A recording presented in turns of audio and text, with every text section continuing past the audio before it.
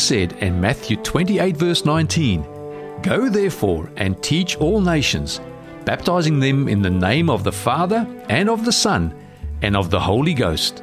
Welcome to Go Teach All Nations, bringing you Christ teachings through Australian and international speakers. And here is today's presenter, Pastor Andrew Russell. Ever heard this before? It's called "For Want of a Nail." Anyone heard that before? No? Okay. I didn't think you did. It's an old proverb that teaches how a seemingly small or unimportant act or omission can have grave and unforeseen consequences. And this is how it goes. For want of a nail, the shoe was lost. For want of a shoe, the horse was lost. For want of a horse, the rider was lost. For want of a rider, the message was lost. For want of a message, the battle was lost. For want of a battle, the kingdom was lost. And all for the want of a horseshoe nail. Makes sense? So one small thing can change everything, in other words. That's the proverb. It's called "For Want of a Nail." And so as we turn to Daniel chapter 5 in your Bibles, I'm going to invite you to open up to Daniel chapter 5.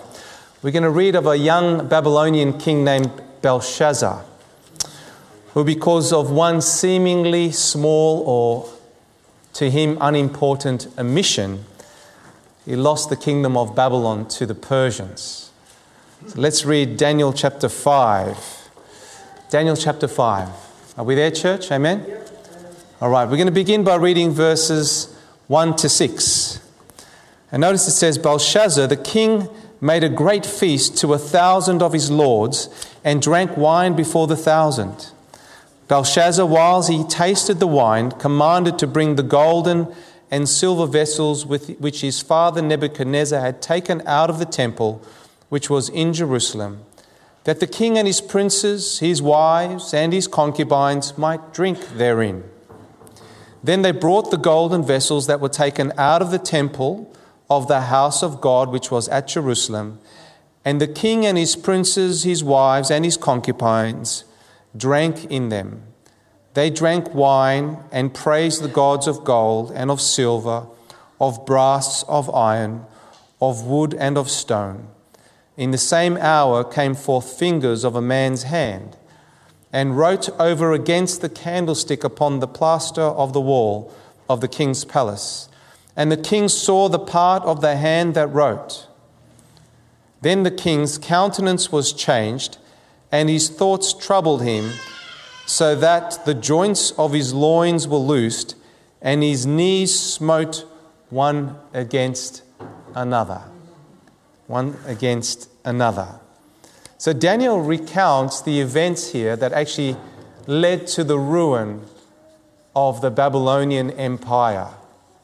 That's what he's doing here, as he's recounting what took place in the temple, in the king's palace, particularly in the banquet hall of the palace.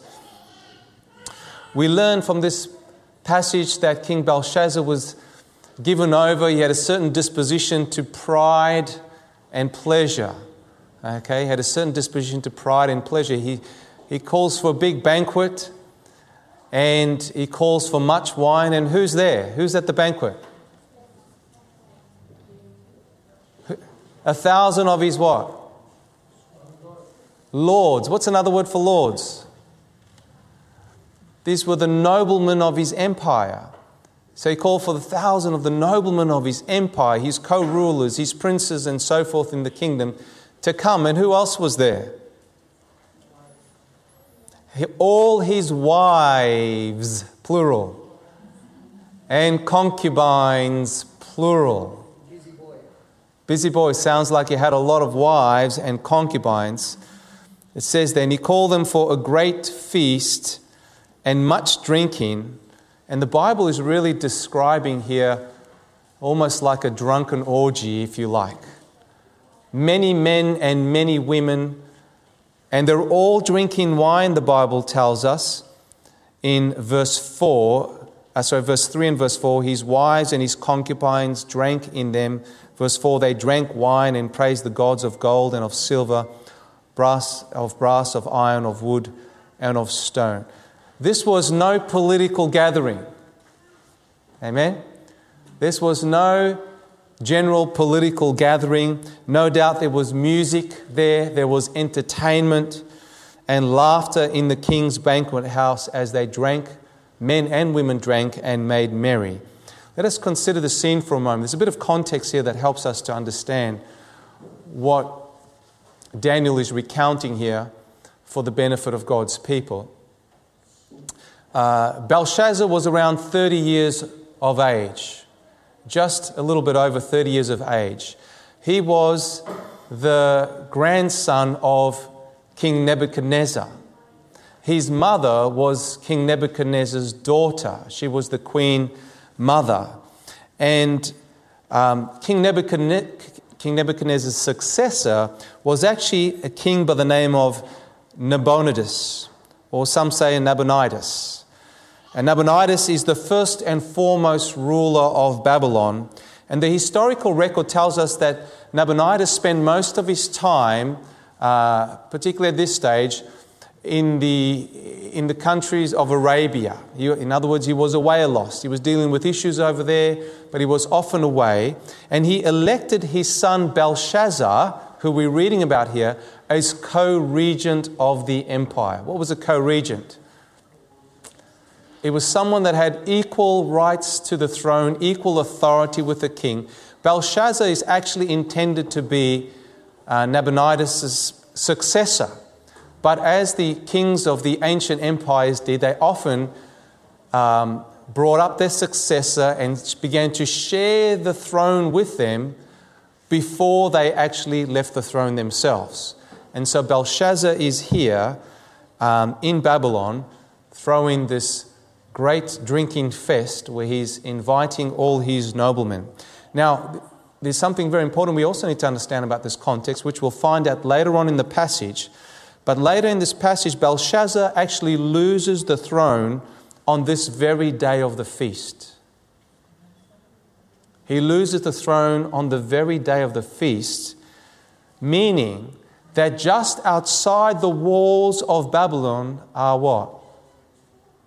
Are his enemies. In other words, his enemies are attacking just outside the walls of Babylon, because you don't lose the throne in a moment. Like, you have to have some enemies, right, to take away the throne of you. And history tells us that they are the Medo-Persians. That's right, the Medo-Persians. In fact, Cyrus the Great, son of Darius the Mede, is actually leading the armies and camped outside of the city walls. So why would King Belshazzar then be having a big drunken fest with all his noblemen and his wives and concubines? Why would he be doing that? He thinks he's a conqueror, like nothing can touch him. He thinks nothing can touch me. Yeah. Nothing can touch me. What would give him that illusion? The walls. The walls of Babylon. The walls of Babylon. He doesn't think that the enemies can penetrate and actually have victory, and so he has this great feast. What's the message he's sending? What's the message he's sending to his enemies? You can't get me. Yeah. You can't get me.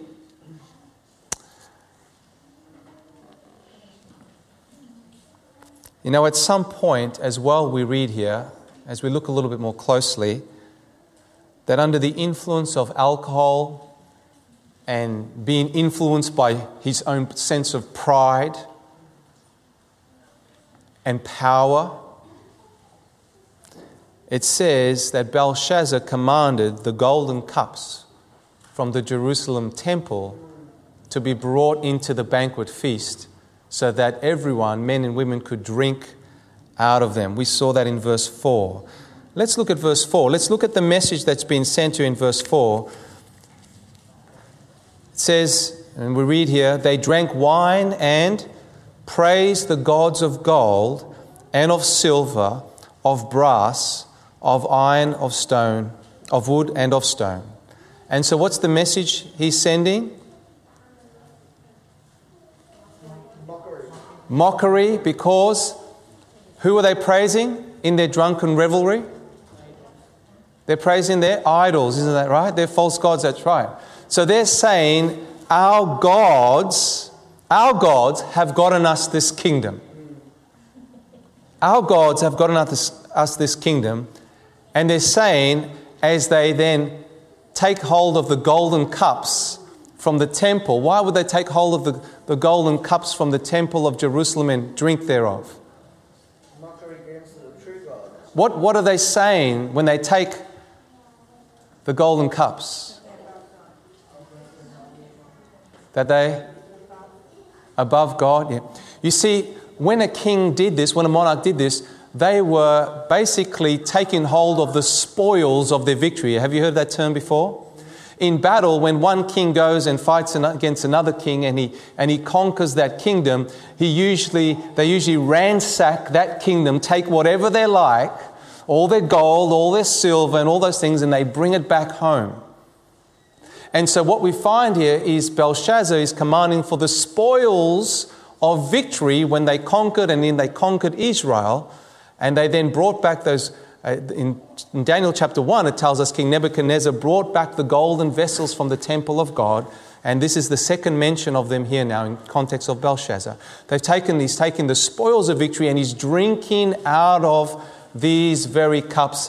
And they're saying, our gods have given us this kingdom, and we drink from the spoils of our enemies. You ever thought about that? We drink from the spoils of our enemies, which then would declare who is Belshazzar's enemy here. Not just the Persians out the front of the walls of the city. Who else?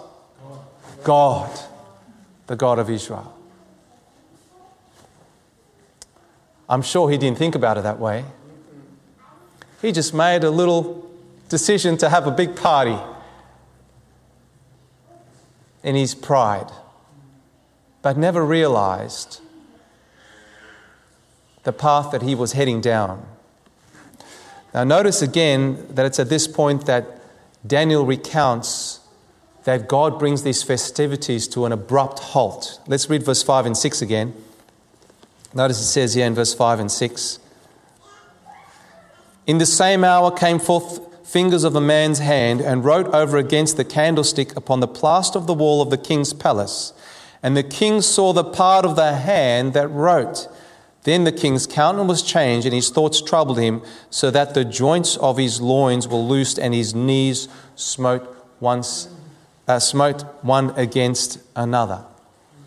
So God brings the festivities to an abrupt halt by a supernatural feat.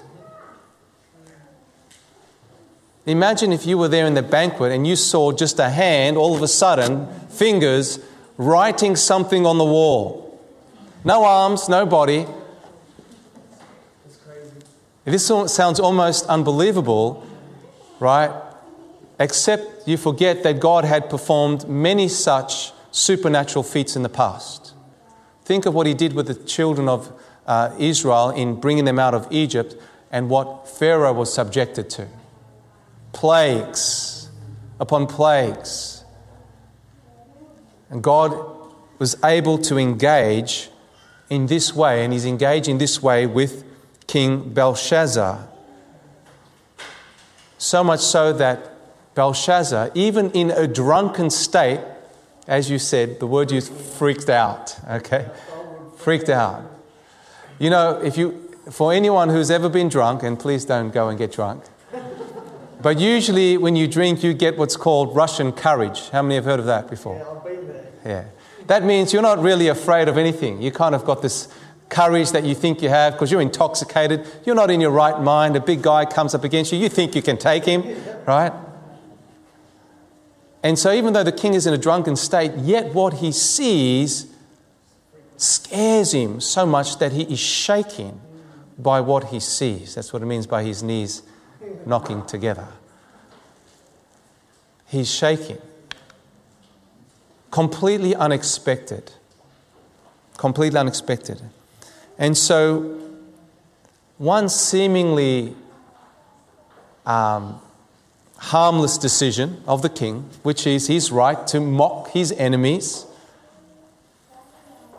now seems to call for God's immediate and supernatural intervention. God is able to intervene supernaturally. God governs the elements. He's able to intervene supernaturally. And here the Bible describes how God supernaturally intervened. You know, I have to say this, because God is able to use the elements, whatever He pleases, He is able to use to humble people. And you've heard so much about COVID, I'm sure you don't want to hear any more about it, but I'm going to say something else about it.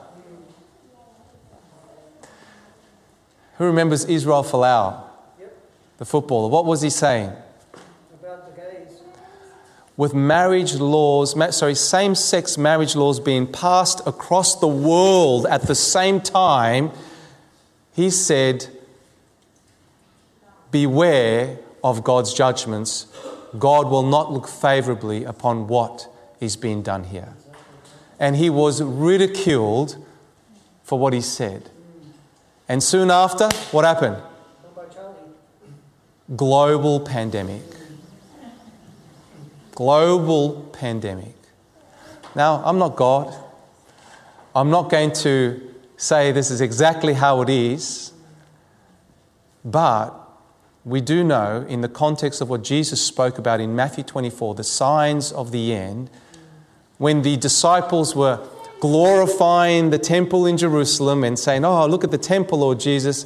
He said to them, there shall not be one stone left upon another. He talked about judgment because of the unfaithfulness of Israel. And then he talked about the other signs, pestilences and earthquakes. And it's as if these things are allowed to come as God's judgments upon a world who rejects the knowledge of God and rejects what is right in the sight of God. And this hand that is writing on the wall is representative of judgment. Notice here, let's go to Daniel 5 again and let's read from verse 7-12. Notice how Daniel goes on to declare the manner by which he is called before the king. Okay? So he goes on and he gives an account here. Verse 7 down to verse 12. You see, many people are arguing about COVID this and COVID that, and I just go, listen, guys, think of what the world did prior to COVID coming. I mean, what's the real issue? If you want God's favor, if you want God to bring healing, what do you need to do? God calls us to repentance. These are judgments mixed with mercy. With mercy. And not only to repentance, but to reformation. Repentance and reformation go hand in hand. Repentance and reformation go hand in hand. But while the world chooses to call evil good and good evil, well, then we force the hand of God. Did you ever think that we force the hand of God? Why do I say that? We force the hand of God. Because God chooses to act in mercy, and His judgments are there to wake people up at times. Don't believe that? Read through the Scriptures. The Bible says in Proverbs that whomsoever the Lord loves, He corrects. The Bible says, despise not the chastening of the Lord. For whomsoever the Lord loveth, He correcteth. Don't despise God because He moves, because we've placed Him in a position where He has to move. And the only reason he moves is because he's trying to save people for eternity. He won't allow them to continue down a path of destruction any more than I would allow my children to continue down a path that would lead them to their peril. Amen? Amen. I would have to chasten them. That's what a good parent does. So that they can learn and they can come back. And they'll know it's out of love. They'll know it's out of love. So let's read from verse 7 to verse 12. The Bible says, the king cried aloud to bring in the astrologers, the Chaldeans and the soothsayers, and the king spake and said to the wise men of Babylon, whosoever shall read this writing and show me the interpretation thereof shall be clothed with scarlet and have a chain of gold about his neck, and shall be the what? Third ruler in the kingdom. So obviously what was written by this hand, he could not understand. It was written in a language he couldn't understand. And whoever could interpret it could become the third ruler in the kingdom. Why the third? Who was first? King Nebuchadnezzar. His father, yeah, King Nebuchadnezzar. How did we say it again? Nabonidus or Nabonidus. Oh, I get mixed up myself. All right? But his father, and he is second, being co-regent, and here he's willing to allow anyone else to be the third ruler in the kingdom. And so he goes on, in verse 8 he says, then came in all the king's wise men, but they could not read the writing, nor make known to the king the interpretation thereof. Then was King Belshazzar greatly troubled, and his countenance was changed in him, and his lords were astonished. Verse 10, notice now. Now the queen, by reason of the words of the king and his lords, came into the banquet house, and the queen spake and said, O king, live forever. Let not thy thoughts trouble thee, nor let thy countenance be changed. There is a man. Where? In thy kingdom, in whom is the spirit of the holy gods, and in the days of thy father, light and understanding and wisdom, like the wisdom of the gods, was found in him, whom the king Nebuchadnezzar thy father, the king, I say thy father, made master of the magicians, astrologers, Chaldeans, and soothsayers. For as much as an excellent spirit and knowledge and understanding, interpreting of dreams and showing of hard sentences and dissolving of doubts were found in the same Daniel, whom the king named Belteshazzar. Now let Daniel be called, and he will show the interpretation. So the queen comes in. You know what we learn from this? Was Daniel there at the feast, yes or no? No. Was the queen there at the feast, yes or no? No. Now this was not, I need to point out, this was not Belshazzar's wife. Because his wives and concubines were where? They were already in the banquet feast. This queen is the wife of his father. And she comes in. This is the daughter of King Nebuchadnezzar, remember? And she comes in and she says, O king, listen, I've heard what's going on. There is a man called Daniel. Daniel, who showed your father, King Nebuchadnezzar, his dreams, understanding of his dreams, and he dispels doubts. And he dispels doubts. Call him and consult with him. You know, many scholars get confused of this because Nebuchadnezzar is called the father of Belshazzar. Okay. But you don't need to be confused because Nebuchadnezzar is actually his grandfather. It's the same way as Jesus was called the son of David. Right? Jesus wasn't literally his son, right? He came many generations afterwards. But it's just a term that the Bible uses. Could say your forefather, if you like, Nebuchadnezzar. But the queen now comes and she speaks to the king and tells him to call upon Daniel because more than 50 years before, Daniel was able to interpret the king's dreams. Daniel was able to interpret the king's dreams. And Daniel, around this time, is around 80 years of age. And I thought about this. I thought, well, Daniel's kind of like an old man now, right? 80 years of age. And yet, he's the one that is being called to give wisdom to the king. You know, when we're in a church environment, let us remember the elders among us. Let us remember the wisdom and experience that they have that we may not have of ourselves. You know, we live in an age where the young people have no regard for those that are older. Isn't that true? Often. You know, maybe, look, sometimes my children do it with me. Dad, you don't know what's going on, right? Because I may not know some latest trend or something like that. And they go, Dad, you don't know what's going on, Dad. It's like they make me feel like I'm so out of touch. But let us not lose sight of the wisdom that the elders in the church have and the experience that they have, having gone through things long before any of us may have gone through it. And so I just love the fact that we can look to the elders in the church for their experience and their wisdom. And that way we can appreciate one another, young and old. And so we find here that the queen commends Daniel to King Belshazzar.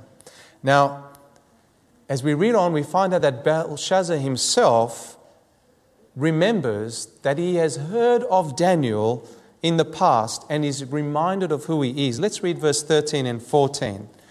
Notice Daniel 5, verse 13 and 14.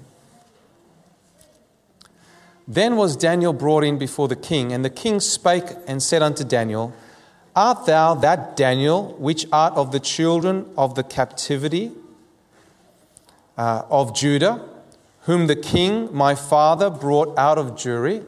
He says, aren't you that Daniel that was brought as a slave from Jerusalem, that my grandfather Nebuchadnezzar had taken captive and you were brought here? Are you that same Daniel? Verse 14, I have even heard of thee, that the Spirit of the gods is in thee, and that light and understanding and excellent wisdom is found in thee. So he says, I have even heard of thee. You're that Daniel. I know who you are. Makes sense, doesn't it? His grandfather was Nebuchadnezzar. So we find here that he himself has heard, and so he continues now with the recommendation of the queen as well to hear Daniel. Now notice as Daniel relays what God has desired to reveal to the king through the handwriting on the wall. Okay? Daniel is given the opportunity. Let's continue reading from verse 18. We're going to jump to verse 18. We won't read it all for time's sake, but you can read it all in your own time. O thou king, the Most High God gave Nebuchadnezzar, thy father, a kingdom and majesty and glory and honor. And he says, and for, verse 19, and for the majesty that he gave him, all people, nations, and languages trembled and feared before him, whom he would slew, and whom he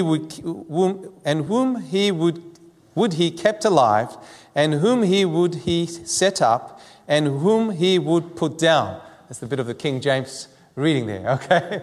Just saying, look, Nebuchadnezzar exercised such authority as to decide who he would keep alive, who he would slay, who he would set up and give power to, and who might he pull down. Verse 20 says, but when his heart was lifted up and his mind hardened in pride, he was deposed from his kingly throne, and they took his glory from him. Verse 21 says, and he was driven from the sons of men, and his heart was made like the beasts, and his dwelling was with the wild asses. They fed him with grass like oxen, and his body was wet with the dew of heaven, till he knew that the Most High God, what? Ruled in the kingdom of men, and that he appoints over it whomsoever he will. So what is Daniel saying? Daniel is recounting King Nebuchadnezzar's what? Experience, isn't that right? His experience with God. Now, this makes more sense when you understand that the chapter beforehand, in chapter 4, we read Nebuchadnezzar's own personal testimony. In chapter 4, King Nebuchadnezzar is given his own personal testimony of his conversion. And how he got the light of truth and then he rejected it. And then he had another dream and then he got the light of truth and then he rejected it, right? Received it, then he rejected it. And then the final time, he lost his mind And I shared this with you previously. And he became like an animal sleeping out in the wild. His clothes soaked as he slept there, soaked in the dew on the grounds. And he lost his mind until God gave him a moment when his mind came back to him and he began to consider all that he had heard from Daniel, and how Daniel was the only one that could interpret his dreams, and how Daniel had been introducing him to a God that sets up kings and kingdoms according to his will. He allows kingdoms and kings to rise and fall according to his will, largely based on whether they choose to have faith in God or not. Okay? And so chapter 5 makes a lot more sense now. Because in chapter 4 you've got Nebuchadnezzar's own testimony, but now in chapter 5 you've got King Belshazzar, who has heard of the testimony of King Nebuchadnezzar. He's heard of Daniel. And he knows what his grandfather has testified of, but has he chosen to believe it, yes or no? No, he's chosen not to believe the witness of his grandfather, the testimony of his grandfather. I mean, how many people are still filled with unbelief, even though they've heard your testimony, your witness? How many times in church do we share what great things God has done, and yet people's hearts are still filled with unbelief and doubting? What more must God do to engage a soul in faith and realize that He's a living God and that He engages in the affairs of men? And so it goes on.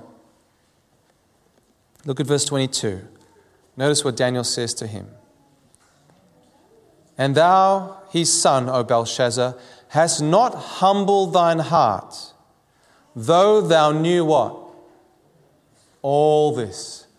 Daniel says, Belshazzar, you knew all of this, but you didn't humble your heart.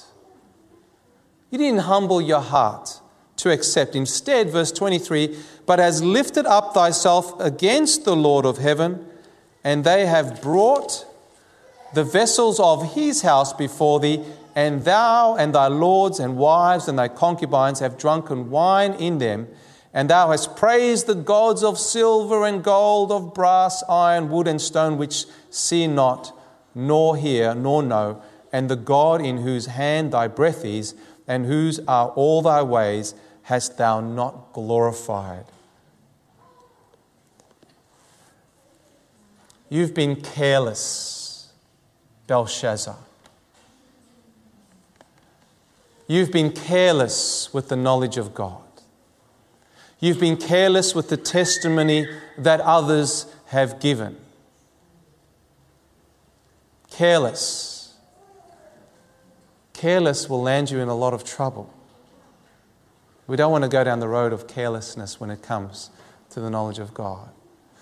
I recall this one story. I don't know if I've shared it here, but there was a man, I did a funeral for his father. He asked me, he was a Vietnamese man, Cambodian man. And he hadn't gone to church for years, right? And I was contacted by the church and said, look, we've been contacted by this gentleman.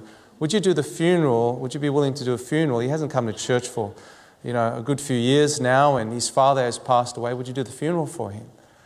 And I said, sure, yeah, I'll do the funeral, absolutely. And they said, well, he's a member of the church, and we've called to him and we've told him, come to church. And we've called him many times and entreated him, but he's never come back to church. And he just lives out there just doing his own thing. And so anyway, I met him and I did the funeral. It was kind of like a 3-part funeral in a way. I did a service on the night before, and then we did a service in the church the next day, and then we had another service by the burial site as well. And I always ask the Lord to give me a message. I always say, Lord, what can I share with a family that would bring comfort and hope? And also, Lord, I want them to hear you speak. And so God gave me a message, and that night when I shared the message, I could tell that this message was for this man, and he was under conviction, I could tell.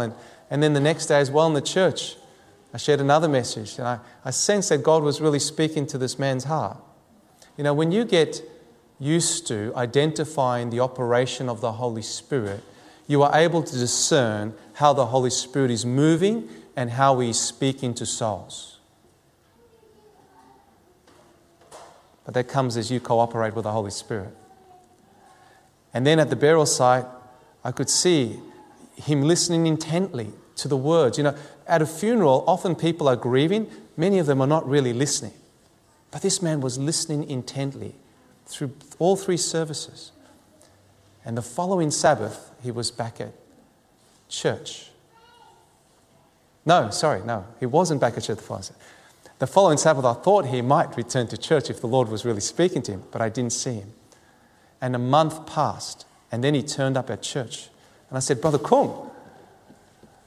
I said, oh, so nice to see you here. And he had his arm in a cast and a sling. And I said, what happened to you, brother? And he said to me, the Lord was speaking to me. He says, I tell you, ever since the funeral, God has been speaking to me and calling me, but I didn't listen. I've been working on Sabbaths and do all of that stuff, and I just go and I've just been continuing to do my own thing. And he said, and I almost lost my arm in one of the machines.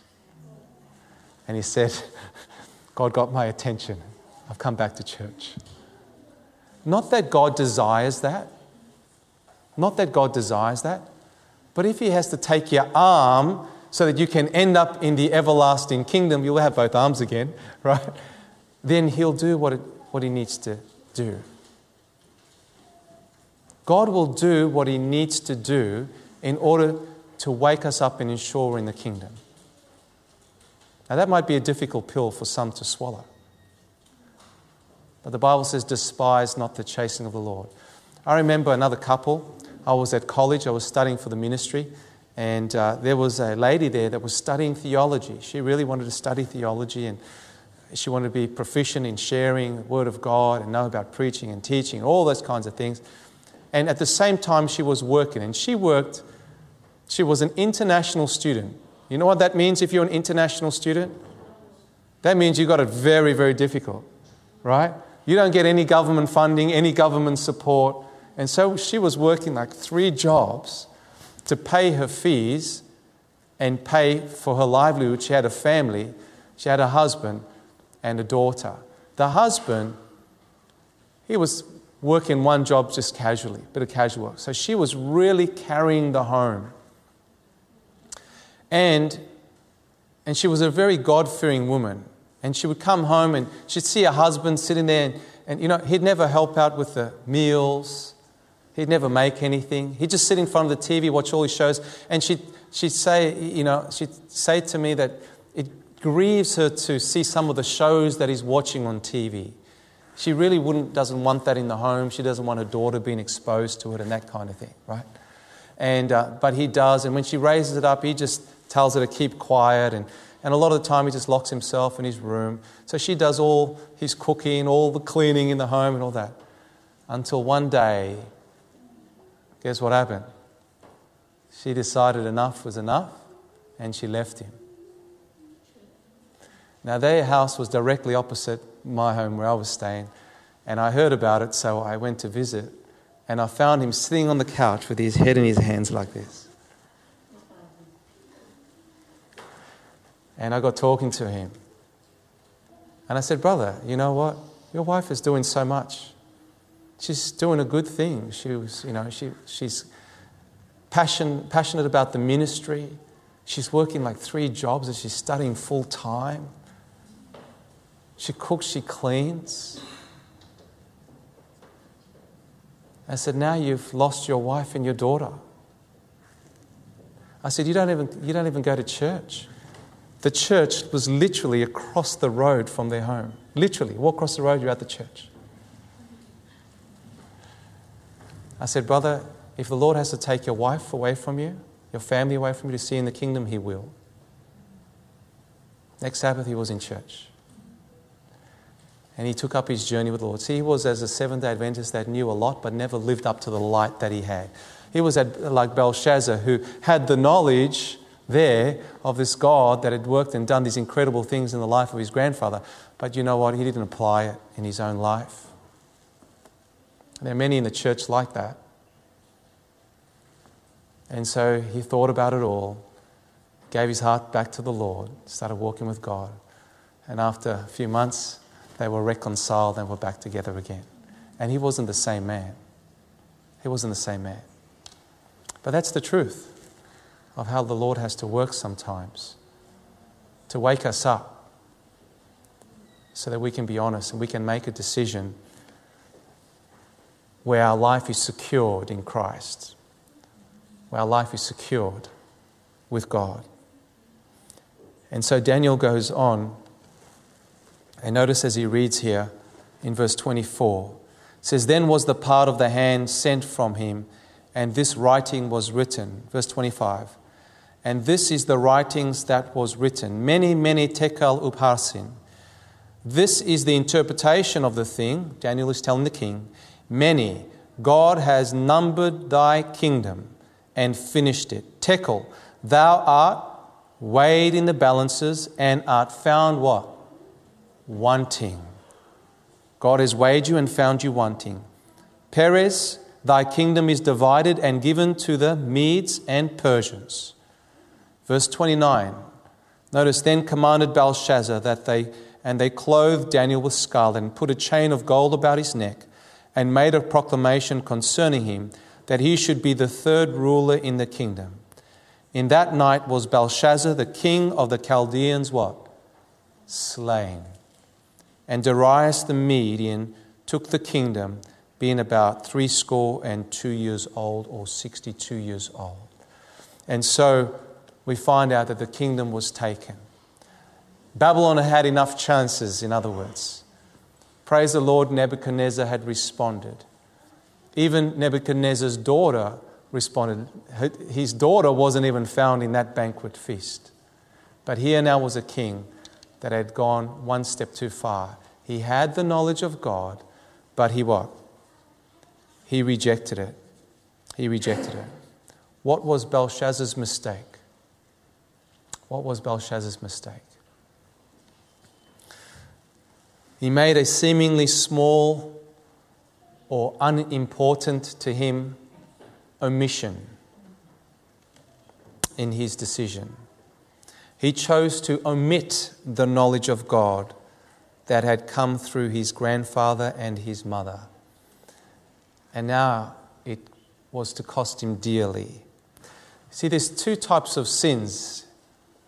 There's the sin of commission and there's the sin of omission. Have you heard of that before? There's the sin of commission and then there's the sin of omission. The sin of commission is where one directly acts upon the knowledge of evil. That is, you know what's wrong, right? And you still do it. You directly act upon that knowledge. But then there's the sin of omission. That's where you directly ignore or reject the knowledge of what is right. You ignore it. In other words, I know what's good, but you know what? I don't think about it. I'm not really thinking about it. There are things that I think on, and those are the things that I do, right? But omission is when you omit certain things. The sin of omission is when you ignore what is right. People, in other words, will not only lose eternity for what they do, they will also lose eternity for what they don't do. What they don't do. If you neglect the orphans, if you neglect the sick, if you neglect the suffering in this world, it's almost as if you're the cause of them suffering because you ignore them. You ignore what God is calling you to do. And as a church, God calls us to minister as Christ ministered. Amen? Christ calls us to minister as he ministered. You see, and so you've got a ruler here who through the sin of omission is leading a whole kingdom astray because the result is suffering within the kingdom.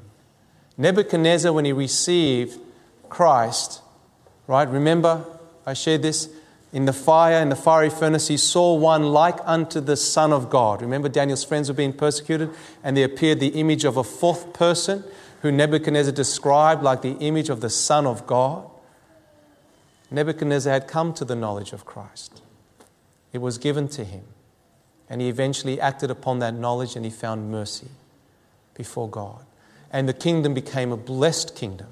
Daniel was already the third ruler in the kingdom.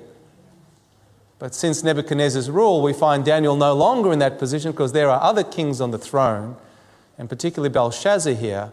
And now Belshazzar's looking to promote Daniel, who had already filled that position once before. See that? Already filled that position once before. And so the kingdom under Belshazzar's rule is suffering. That's the reality. The kingdom under Belshazzar's rule is suffering, and God has to act. God has to act because God hates suffering. And sin brings suffering, amen? And that's why God not only commended Christ to King Nebuchadnezzar, but he commended Christ also to Nebuchadnezzar's son, through his daughter, of course, and then also to his grandson. But what we find here is Belshazzar rejecting the knowledge of Christ and his salvation. History tells us that Cyrus, son of Darius the Mede, marched his army towards the ancient capital city to complete his conquest. The walls of Babylon were believed to be impregnable by most, as the city was surrounded by water from the Euphrates River. Okay, so not only were the walls very thick, but the Euphrates ran through the city, and that water was used to create an enormously large moat around the city that also aided protection from enemies. I'm reading you a historical statement here. The Persian army came up with a clever plan to divert the river further upstream, dropping the water level down to a more manageable depth.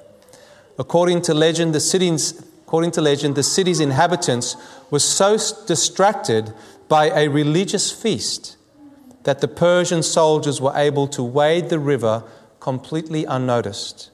They apparently tunneled underneath the walls and took the city without a fight. See, the thing is that Belshazzar knew, but he didn't follow through. Amen? Belshazzar knew, but he didn't follow through. And Christ weighs in the balances every choice that is made with careful consideration for our Heavenly Father or without careful consideration for our Heavenly Father. Christ weighs every decision. God commends us or recommends to us that we weigh those decisions in the light of God's love, in the light of God's salvation. We weigh those decisions accordingly, and we make the decisions that are pleasing in His sight. Make sense? Bible says judgment must begin at the house of God. And if it first begin at us, what shall the end be of them that obey not the gospel of Christ? God will weigh every decision, whether for Him or against Him. And I like the fact that He weighs them both. But may we not be found wanting as Belshazzar was found wanting. Let us rather be found according to that wonderful Psalm. Psalm 23. Who knows Psalm 23? Come on, some of you can recite it. What's it say? The Lord is my shepherd, I shall not want. He makes me to lie down beside green pastures. He leads me beside still waters. He restores my soul. He leads me in the path of righteousness for His name's sake. And though I walk through the valley of the shadow of death, I will fear no evil, for Thou art with me. Thy rod and Thy staff, they comfort me. Thou preparest a table before me in the presence of my enemies. Thou anointest my head with oil, my cup runneth over. Surely goodness and mercy shall follow me all the days of my life, and I will dwell in the house of the Lord forever. Amen? Amen. Let us not want in this world. Let us put God first. And let us weigh our decisions accordingly. And so we will live the blessed and fruitful life that God has given us to live. And be assured that we will inherit eternity with our Lord and our Savior, Jesus Christ. Let us pray. Heavenly Father, we thank you that through your word today you've appealed to us. You've caused us to consider the choices we make, to weigh them more carefully. Lord, we find here an example of one who knew but didn't follow through with the knowledge that was given him. May we not be found wanting, Lord. May we be found faithful, is our prayer. And we thank you, Father, as you work in our lives to make this a reality, as you help us to do what is impossible for us to do of ourselves. But as you help us, Lord, to walk in the footsteps of your Son, we thank you in Jesus' name. Amen.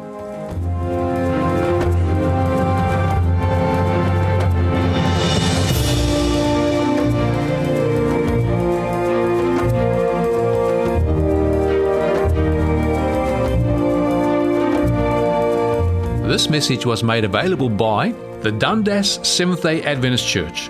For more resources like this, visit their YouTube page, Dundas Seventh-day Adventist Church.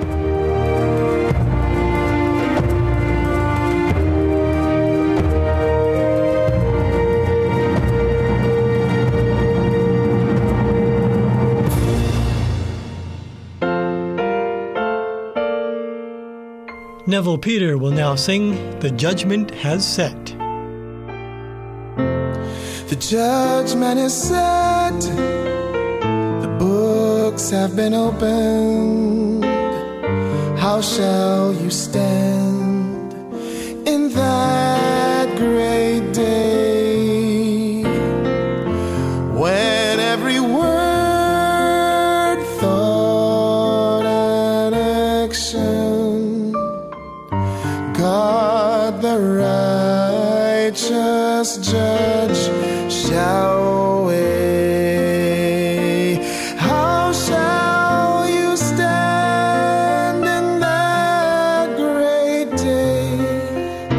How shall you stand in that great day?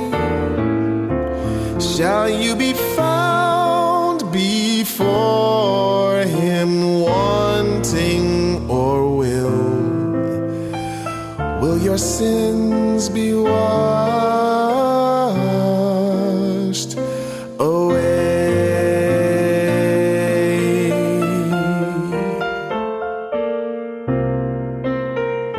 The work has begun with those who are sleeping. Soon will the living here be tried. Out of the books of God's remembrance, every decision to abide. How shall you stand in that great day? How shall you stand in that great day? Shall you be found before him wanting, or will your sins be washed away?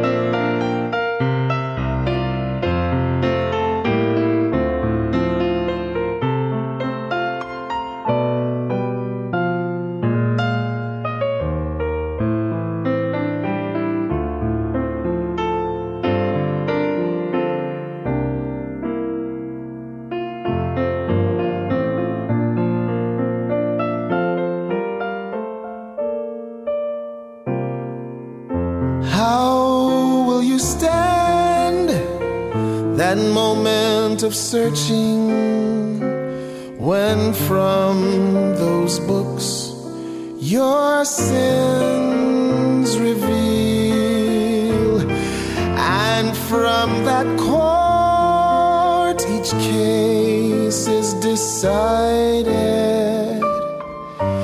and shall be granted no appeal. How shall you stand in that great day? How shall you stand in that great day? Shall you be found before him wanting, or will your sins be washed away? Will your sins be washed away? Do you know where you stand? Do you know where you stand? How will you stand on that day? Have you ever thought about it, my friend? Have you ever thought about it, my friend? Oh, think about it now. Now is the acceptable time. Think about it, think about it, think about it. Do you know where will you be on that day? Where will you be, my friend, on that day? Will your sins be washed away?